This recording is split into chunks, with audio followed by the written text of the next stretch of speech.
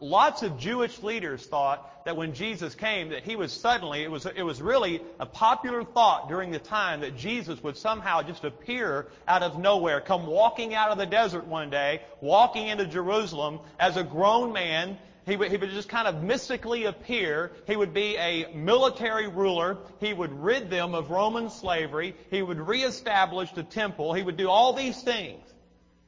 Yet Jesus clearly says prophetically in Scripture that He would come as a baby. He came as a little baby. Now, I have a 3-year-old and a 1-year-old, and one of the most fun things that my wife and I do is we like to go look at them at night while they're asleep. Because, number one, it's the only time they're quiet all day. You know, as a parent, I can't say that if you're a parent, you know this, that they're not always quiet. But there are times when we'll just open the door and look in on them. And the most content, satisfied person in the world is a sleeping baby. They don't have a care in the world. They're just glad to be home with mom and dad. They're sleeping. They're quiet. And think about Mary and Joseph now in the manger, looking down at the Messiah, God's Son, and looking at this baby. And he wasn't prophesying when he was a baby. He ate, he slept, and he did those things that babies do. And so they're looking at him, and this is the Messiah. This is the baby that's come, who will one day bring all of us out of captivity. He came as a content child. He came to bring us satisfaction. I want you to turn to 1 Timothy chapter 6. If you're there now, look in verse 6. And I want to read this scripture. It says, "But godliness with contentment is great gain. For we brought nothing into the world, and we can take nothing out of it.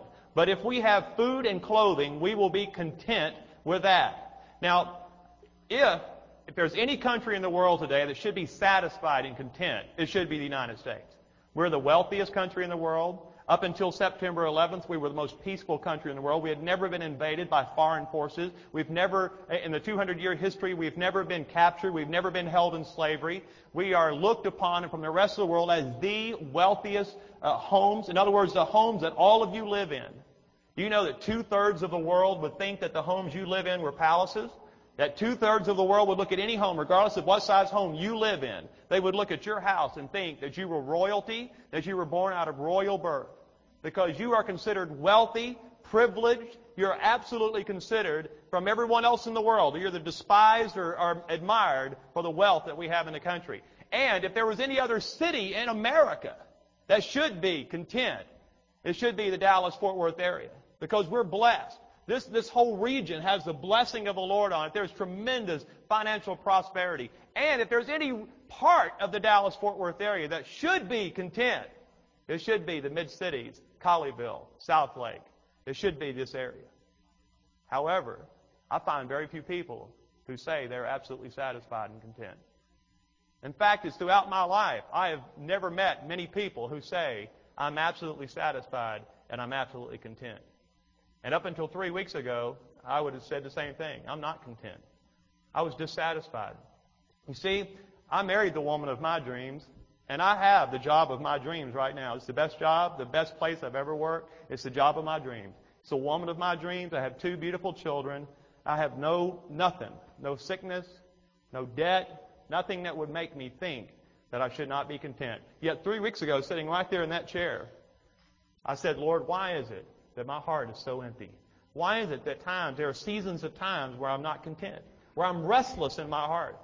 And so for the last 3 weeks, the Lord's been taking me through Scripture, telling me, showing me things about contentment. So I'm just going to share those things with you tonight, and because I think it's a great Christmas message about being satisfied and content.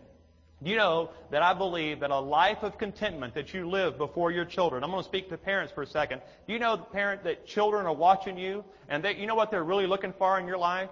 They're trying to find out what satisfies you, because that's what they need to satisfy themselves. Children are watching your lives, trying to decide, what is it that makes mom and dad content? What is it that satisfies my mom and dad? Because there's a growing hunger in our children. The older your children get, the more they understand about material things. The more they understand about who's got what and who's got nothing. They go to school, they see the haves and the have-nots. They see all of these things that are they see it on television. They see things that make people happy on TV. And they're looking at their parents right now and saying, what's making mom and dad content? I believe the greatest testimony we can live before our children is a life of contentment and satisfaction. You know what it tells people? It tells not only our children, it tells people that we work with, it tells people that are around us. The reason that we're content is that at all times, in all situations, in all circumstances, the hand of the Lord is upon me, and my life belongs to Him, and it's because I belong to Him, and it's because His hand is upon me, I am satisfied. It's not based upon my circumstances. It's not based upon the titles or positions that I hold. It's not based upon my account summary that I find online. It's not based on any of those things. It's based on the fact that I know the Lord knows me, and His hand is upon me. But however, our ability to be content is under attack. Now, for those of you that don't know this, for a lot of years, for 6 years, I spent as in advertising, television, radio, advertising. I created ads. I did voices for ads. I did lots of stuff. That was my job. Advertising was my job for 6 years between ministry. And you know what? You know how I could sell things to people? You know the number one way that all of you in here, by the way, I know all of you probably went shopping, and all of you are looking right now. In fact, there's about half the time in our life, about 50% of our adult life is spent looking for a new home, looking for a new car, or looking for new major possessions in our lives. And do you know why that you're always looking? Because you're not satisfied with what you have. In other words, advertising agencies sit around in large corporate rooms, like I used to do, and we would say, what is it? How is it that we can sell our product? And you know what people have discovered over the last 100 years of multimedia advertising? The number one way to get you to buy something is to create a current dissatisfaction with what you have right now. If we can cause you to be dissatisfied with what you have now, you will go and buy something to replace it. Billions of dollars are being spent right now to cause you to be dissatisfied. In other words, I'm honestly, you watch TV, you see the new 2002 vehicles being rolled out, and you suddenly become dissatisfied with the 2001 you're driving now because it's new and improved. You see the word new and improved? I mean, look across the grocery store, and everything is new and improved. Everything is updated. Everything is better tasting. Have you ever wondered who determines if the dog food really is better tasting or not? I mean, do they hire somebody? I mean, do they have, what kind of feedback do they get? But everybody is saying it's new and improved, it's better tasting, it's better now than ever. And so obviously, it would be foolish for you to stay with something when there's something better to be bought. Billions of dollars are being spent to cause you to be dissatisfied, discontent, not happy with what you have. A heart that is not satisfied, though, causes us to make constant, unnecessary changes in our life. Constantly making changes for the sake of change, looking for something to fill the void. A heart that is something that never produces, because you know why? Everything we have doesn't produce the benefits that we thought it would produce. We become constantly, it's this constant cycle of disappointment. And so I want to clarify something right now, because I know there's lots of you out here, guys and ladies, all of you, that you say, well, hold it, I thought God wanted me to dream big dreams. I thought God wanted me. He created me with an ambitious heart. He gave me a type A personality. He gave me these abilities, this drive, this constant need for more. Let me clarify some things tonight. Number one is ambition, dreams, and vision are from God. They are absolutely from God. Ambition, dreams, and vision are all from God. God is not the source, though, of striving. He's not the source of unhealthy stress. He's not the source of worry, fear, and doubt. And He's not the source of discontentment. So what's motivating your ambition tonight? If you're ambitious, if you have big dreams, if you have great desires in your heart for your family and for your finances, I want to ask you some questions. Now, let me ask you 5 questions. Number one is, what's motivating your ambition? The first question, is it to please people? Is the whole reason you're doing what you're doing just to please people, to make people proud of you? Is it to live up to someone else's standards that they placed in your life? Have someone given you a verbal challenge, maybe cursed you as a child, and you spent the rest of your life trying to prove them wrong? Is it to prove someone else wrong? Is to prove them wrong? I'll show you that I'll make it. I'll show you that I won't be poor. I'll show you that I'll have these things. I'll show you that I'll live in the best neighborhood. Or the fourth question is it simply to fulfill an inner vow? All these are tied up. You'll see all these questions I'm asking. The fifth question, is it just to satisfy your flesh? The number one reason that people are not content is just because their flesh is out of control. So tonight, I'm going to give you 5 things. I'm going to spend a few minutes giving you 5 things that I've seen in every satisfied person I've met. These 5 things, every person that I see in my life today, the people around me that I consider satisfied and content, I see these 5 common characteristics. Are you ready for them? Okay, number 1. Satisfied people have learned to be content. It's not a state of mind that we're born with. Now turn with me to Philippians chapter 4. It'll come up on the PowerPoint here, but if you'd like to turn, then you're welcome to do that. In Philippians chapter 4, verse 11, it says this. This is Paul talking. It says, I'm not saying this because I am in need, for I have learned to be content, whatever the circumstances. I know what it is to be in need, and I know what it is to have plenty.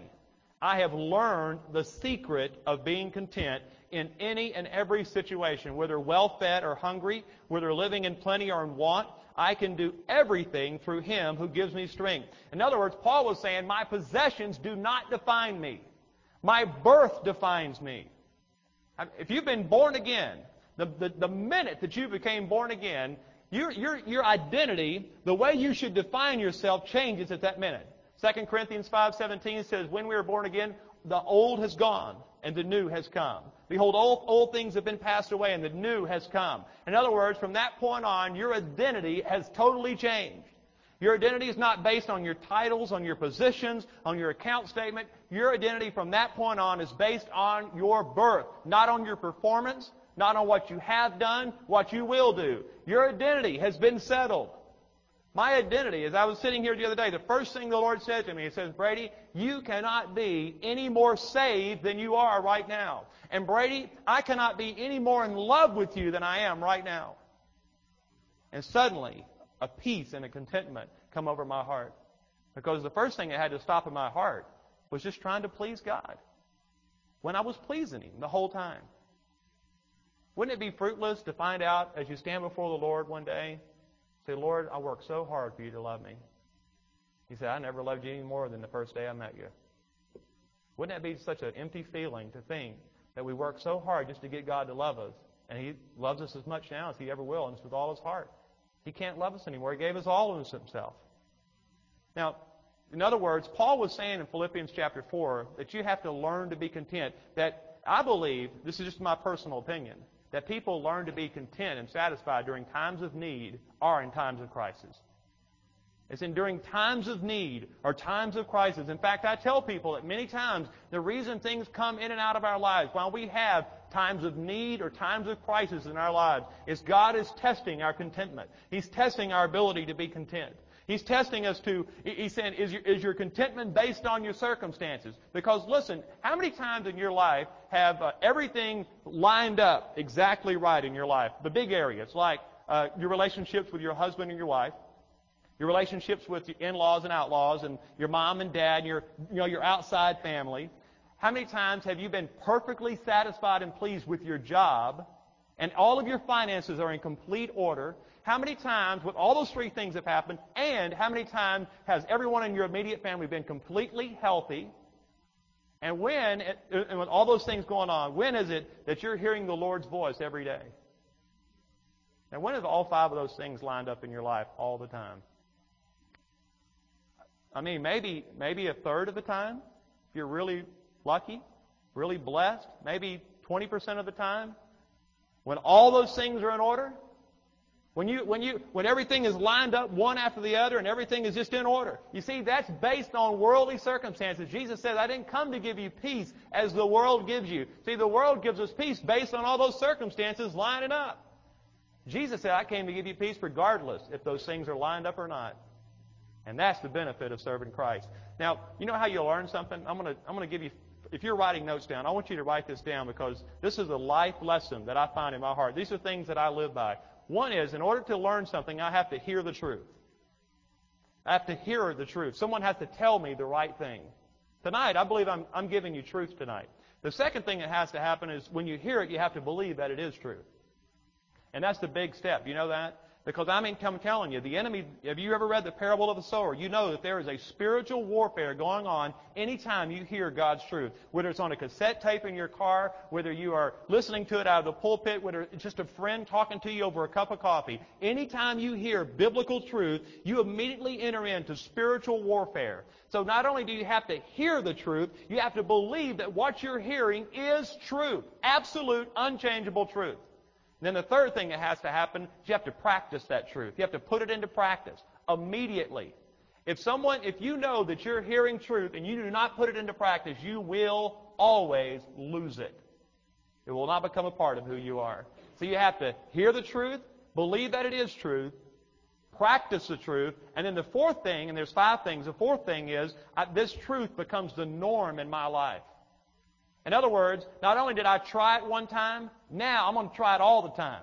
I'm going to make this a part of my normal part of my life. For example, when you were born again and you realized that the power of prayer, when someone said, by the way, now that you're born again, let me share a secret with you about talking with the Lord. Prayer is so simple, just talking to God, hearing God, talking to Him, telling Him everything on your heart. You heard that, you said, that probably is truth because I see a lot of that in the Bible. So I said, that is truth. The next day you get up and you say, I'm going to try that.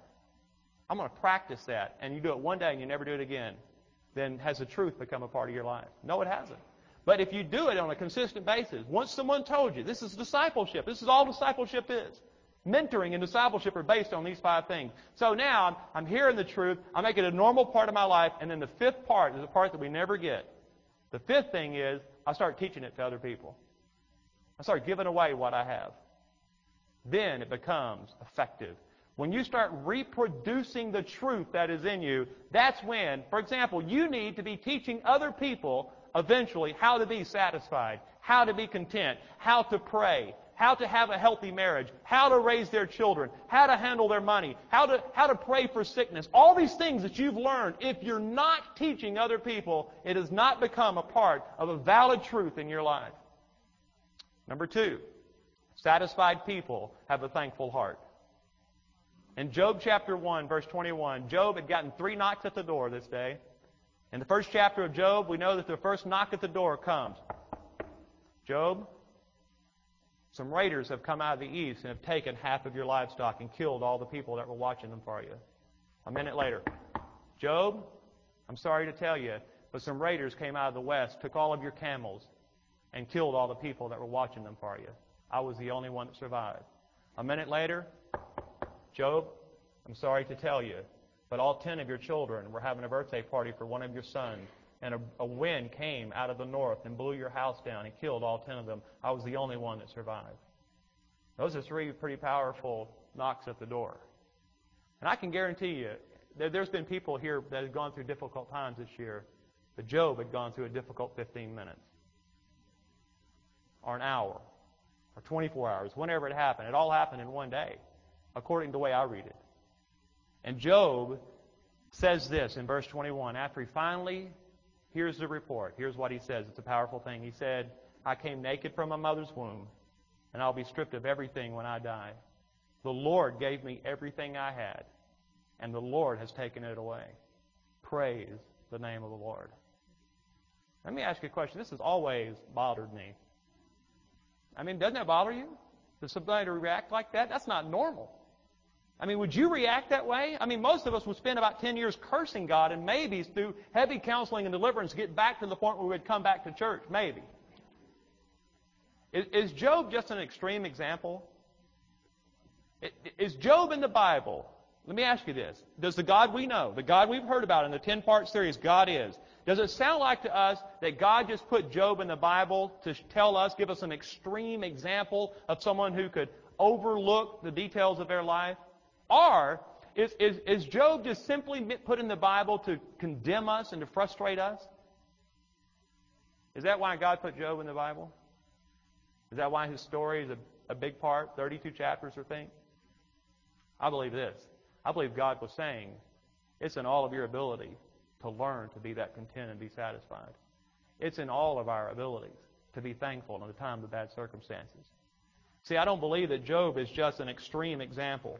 I believe that God was saying that I want to show you the power of a thankful heart. You know, in fact, in 2 Timothy chapter 3, it says that one of the signs of the last days, can I tell you what one of the signs of the last days? In 2 Timothy chapter 3, it said that there will be large masses of people who have forgotten to be thankful.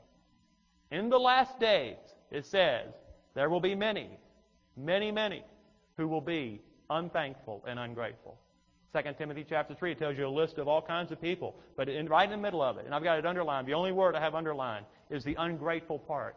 Because I find in my heart it's very hard for me to be grateful. Very hard for me just to say, Lord, I'm used to living in the United States. I am used to living in Texas. And I'm getting used to living here. But it's easy as we drive up and down South Lake Boulevard every day. Or it's easy when we're in the Keller Town Center. It's easy just to say, this is normal. This is what everybody's doing. Everybody has a place like this to live. Everybody has a home like this. Everybody's family's like this. Instead of just saying, Lord, I am so thankful for where I live. I am so thankful that you placed me here. I am so thankful for the people you put around me. So thankful for the friends you've given me. So thankful for the church I attend. So thankful for your word. So thankful for your Holy Spirit that comes every day when I ask for it. So thankful that I can read the Bible without political persecution. So thankful that I didn't spend the night in jail for going to church last night. So thankful, Lord. I'm thankful. How many of us just pause and say, thank you, Lord? Thank you, Lord, for all of this. Thank you for my new car. Thank you for what you're doing in me. Psalm 17, the last part of verse 15 says this. This is the New Living Translation, by the way. When I awake, I will be fully satisfied. Now, according to David, when he says, when I awake, no matter what the morning brings me, I will be fully satisfied. When I awake, I will be fully satisfied, for I will see you face to face. You know that in the Old Testament, the Holy Spirit did not come and linger with people. It came, settled for a moment, and left. The Holy Spirit did not come and linger with people for all of their lives. The Holy Spirit came for specific times and purposes and then left. David had no idea what you and I can experience with the Holy Spirit today. Do you know that? If David, think of the songs David would have wrote, if he could have come and said in our worship service and had the full anointing of the Holy Spirit that we have, think of the psalms that David would have wrote. Think of the worshiper David would have been if the Holy Spirit would have came and lingered with him at all times, in all places, at any time he asked for it.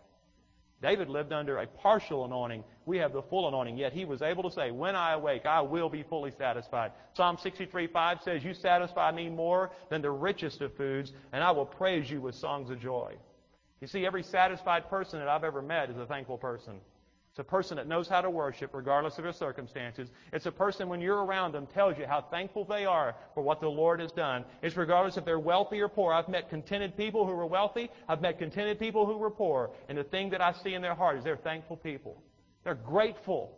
Just so grateful for the Lord. So grateful for knowing Him. They're satisfied. And they're content. You know, I always see this. I've done a lot of funerals in my time. And I know people who are content when funerals happen. I look in people's faces, and I'm so amazed at the contentment and the satisfaction of the Lord that comes upon people in times of great loss, great despair. Close people have gone, and I look in their eyes, and yes, they're mourning. Yes, they're weeping. Yes, they miss their family. Yes, they miss the person that passed away. But something supernatural is in their heart. It was there before the funeral, and it's there during the funeral. It's satisfaction. It's contentment. The third thing is that I found in every satisfied person I've ever met is that satisfied people have a right understanding about success and money.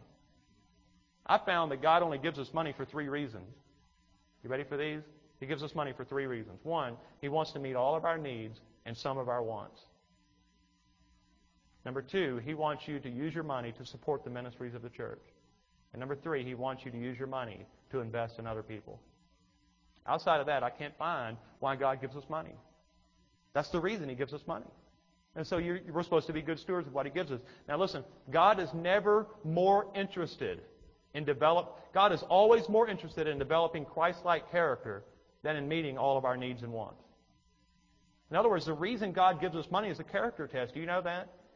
That God honestly uses money as simply as a tool to meet our character, to develop character in us. Christian, I want you to write this down because this is going to mess up a lot of theology in the room maybe.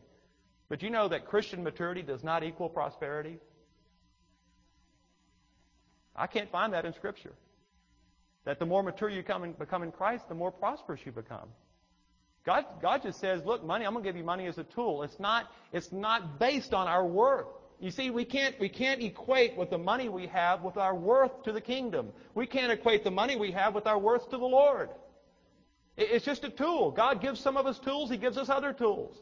He wants to meet all our needs and wants. But the reason we all have money is for those three things: to meet our needs and wants, to invest in the ministries of the church, and just simply to invest in other people.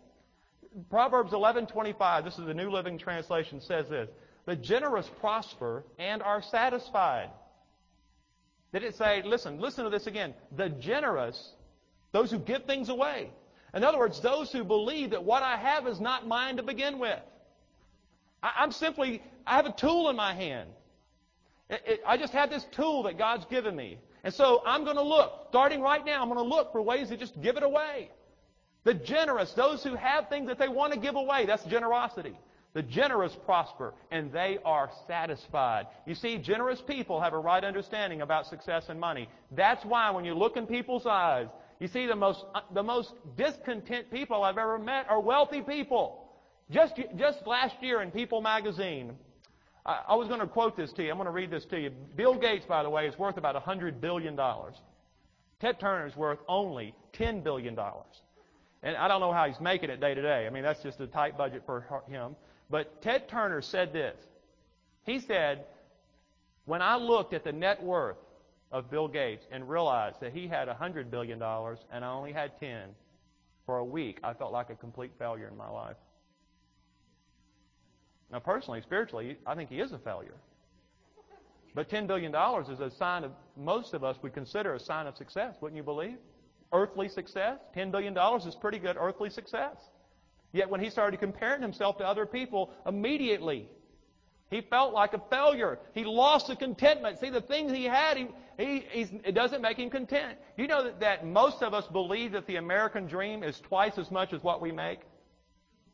Most of the Americans, in a recent poll by George Barna, said people that make $25,000 believe that the American dream costs $50,000. People that make $100,000 believe that it's $200,000 to buy the American dream. People that make $500,000 a year think it's $1 million to buy the American dream. You know why? Because there's a growing sense in Americans that it's never enough. We're never content. We're never satisfied. It's always someone else who's got things that I don't have. That's amazing, isn't it? Luke 12:15 says, Jesus said this. Then he said to them, watch out. Anytime you see watch out with a big mark there, Jesus was probably raising his voice. And can you all imagine that? Jesus was actually raising his voice and said, watch out! Watch out here. He said, be on your guard against all kinds of greed. Let me add something to this. I'm not adding to Scripture. I'm just believing this is the way I look at it. Can greed be disguised? Can we be chasing after greed and thinking we're chasing after proper doctrine? Can we be deceived by something? Can we be deceived by greed? Can we be greedy and not know it? Can we have an unhealthy view of money and not even realize it, thinking we're doing the Lord a service when actually we're in error? Is it possible, just from reading this Scripture, when Jesus says, watch out, be on your guard against all kinds of greed? A man's life does not consist in the abundance of his possessions. You see, I believe it's possible to be content with what you have, but I don't think we're ever supposed to be content with what we are. Does that make sense? Not who you are. I didn't say who you are. I'm content with who I am, but I'm not content with what I am. Because the Holy Spirit every day reminds me of an area of my life that needs to look more like Christ. Reminds me of a part of my vocabulary that needs to sound more like Jesus. Reminds me of an attitude that needs to look and more like Jesus. I'm not satisfied with what I am, but I'm satisfied and content with what I have and who I am. But you know what? A covetous heart, though, is never satisfied. A covetous heart, when we covet someone else's job, when we covet someone else's spouse, you know that is a hidden sin in most marriages. That we're always looking at someone else's husband or wife and going, wow, man, did I really make a mistake? I could have been married them or someone like them and been a lot happier. I do a lot of marriage counseling. I hear that come up all the time. Boy, I had someone tell me, said, Brady, you're married to Pam. Yeah, I am married to Pam, and I'm really blessed. So what? I mean, all of us have to work through marriage issues. We all have to work through marriage. But you can covet someone else's job, their spouse, their income, their house, their car. And you know what you're saying when you covet those things? Here's what you're really saying. You have not been fair with me, God. You have not been fair with me. I deserve more. You owe me something, God. That's what we're really saying when we're coveting someone else's stuff. We're saying to God, that's why God hates it. That's why it's one of the 10 Commandments. Because you say, God, you owe me something. God, you haven't been fair with me. You've held back on me, God. You don't love me like you love them. But I believe there's a sin of comparison that we've got to confront and realize that the sin of comparison is a deadly sin in our lives. Just die to it. Just repent of it. Realize it. I mean, God, the enemy always wants you to compare yourself with other people. All right, number 4. Satisfied people are using their spiritual gifts. You know that the most stressful people I know are people who are doing ministry in areas where they're not called. Now turn with me to 2 Timothy chapter 1. Satisfied people are doing what God equipped them and gifted them to do. 2 Timothy chapter 1, I'm about to read 2 scriptures. I bet most of you have quoted one of these scriptures or the other, but have never combined them. And yet there are verses 6 and verses 7. 2 Timothy chapter 1, verse 6 and 7 says, For this reason I remind you to fan into flame the gift of God, which is in you through the laying on of my hands. Now, many of us have prayed that. We have said that. We believe that there's a fanning into flame. We've prayed that over people that we counsel. We pray that over people that we're discipling. We pray that over our children, hopefully. Now, here's the second part. Read this. For God did not give us a spirit of timidity, which is fear, but the spirit of power, of love, and of self-discipline. Now, did you know those 2 scriptures were back to back? Is it possible that if our gifts are dormant, our lives could be controlled by fear, be void of power, and lacking discipline? Isn't it amazing that the reason we think we have fear and that we have a lack of discipline and no power is that some kind of demonic scheme, when in fact verse 6 says, fan into flame the gift of God which is in you through the laying on of my hands. It's impossible to be content and also be fearful and powerless and undisciplined.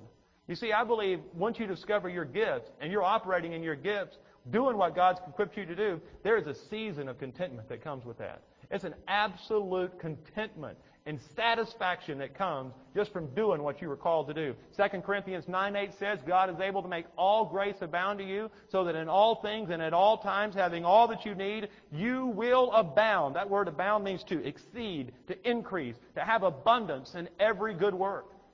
God's calling us today in the year 2002 that you discover what your spiritual gifts are. Do you know, let me ask you a question. Do you know what your life's destiny is? Do you know what the purpose for your life is?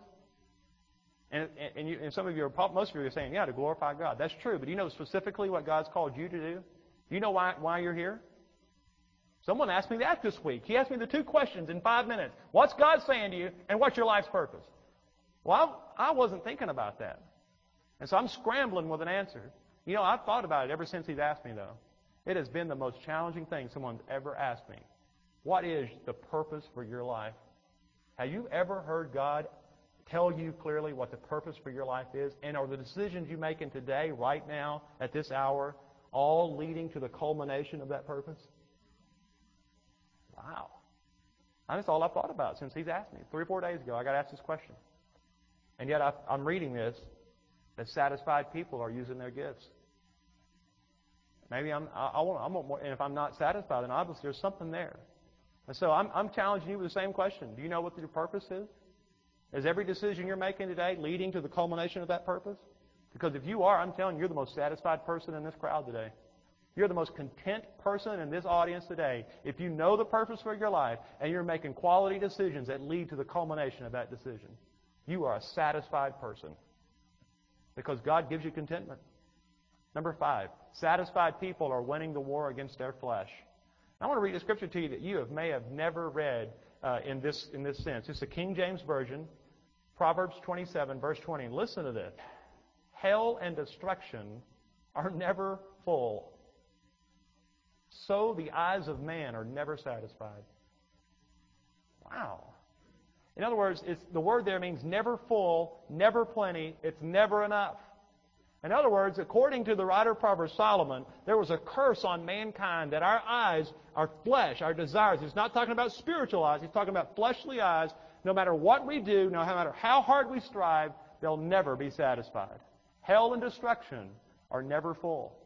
However, Jesus came. Now, here's the good news, all right?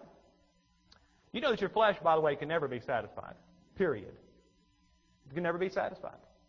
In Matthew chapter 5, Jesus came to break this curse, though. And this is the good news. Matthew chapter 5, verse 6, one of the Beatitudes. Blessed, which means happy, are those who hunger and thirst for righteousness, for they will be filled. They will be satisfied. They will be full. They will be content. You see, Jesus came to break every curse that the old covenant brought into our lives. Jesus came to break it and said, listen, hold it. I know what the Word says in Proverbs 27:20, that hell and destruction are never full, so are the eyes of man, that the eyes of man are never satisfied. He said, but Matthew 5:6 says, blessed are those who hunger and thirst for righteousness. For example, do you know that unless you're chasing God, you're never just going to be satisfied?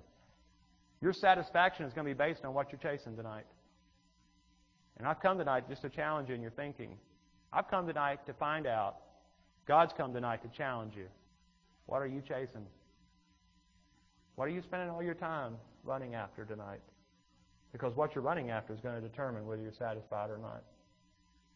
And we can go through this season, we can go through this Christmas season with all of our family and all of our friends around us, exchanging gifts, eating food, being with people we love, and sit there the whole time unhappy, unsatisfied, and discontent. Or we can say tonight, right now, Lord, you are the source of my satisfaction. And regardless of my present circumstances, regardless if those 5 areas of my life are lined up or not, I choose tonight. I learn tonight. I began the learning process tonight of being satisfied and content. You see, maybe Mick Jagger was right. I can't get no satisfaction. Maybe he was right. I think he was wrong. I believe I can be satisfied.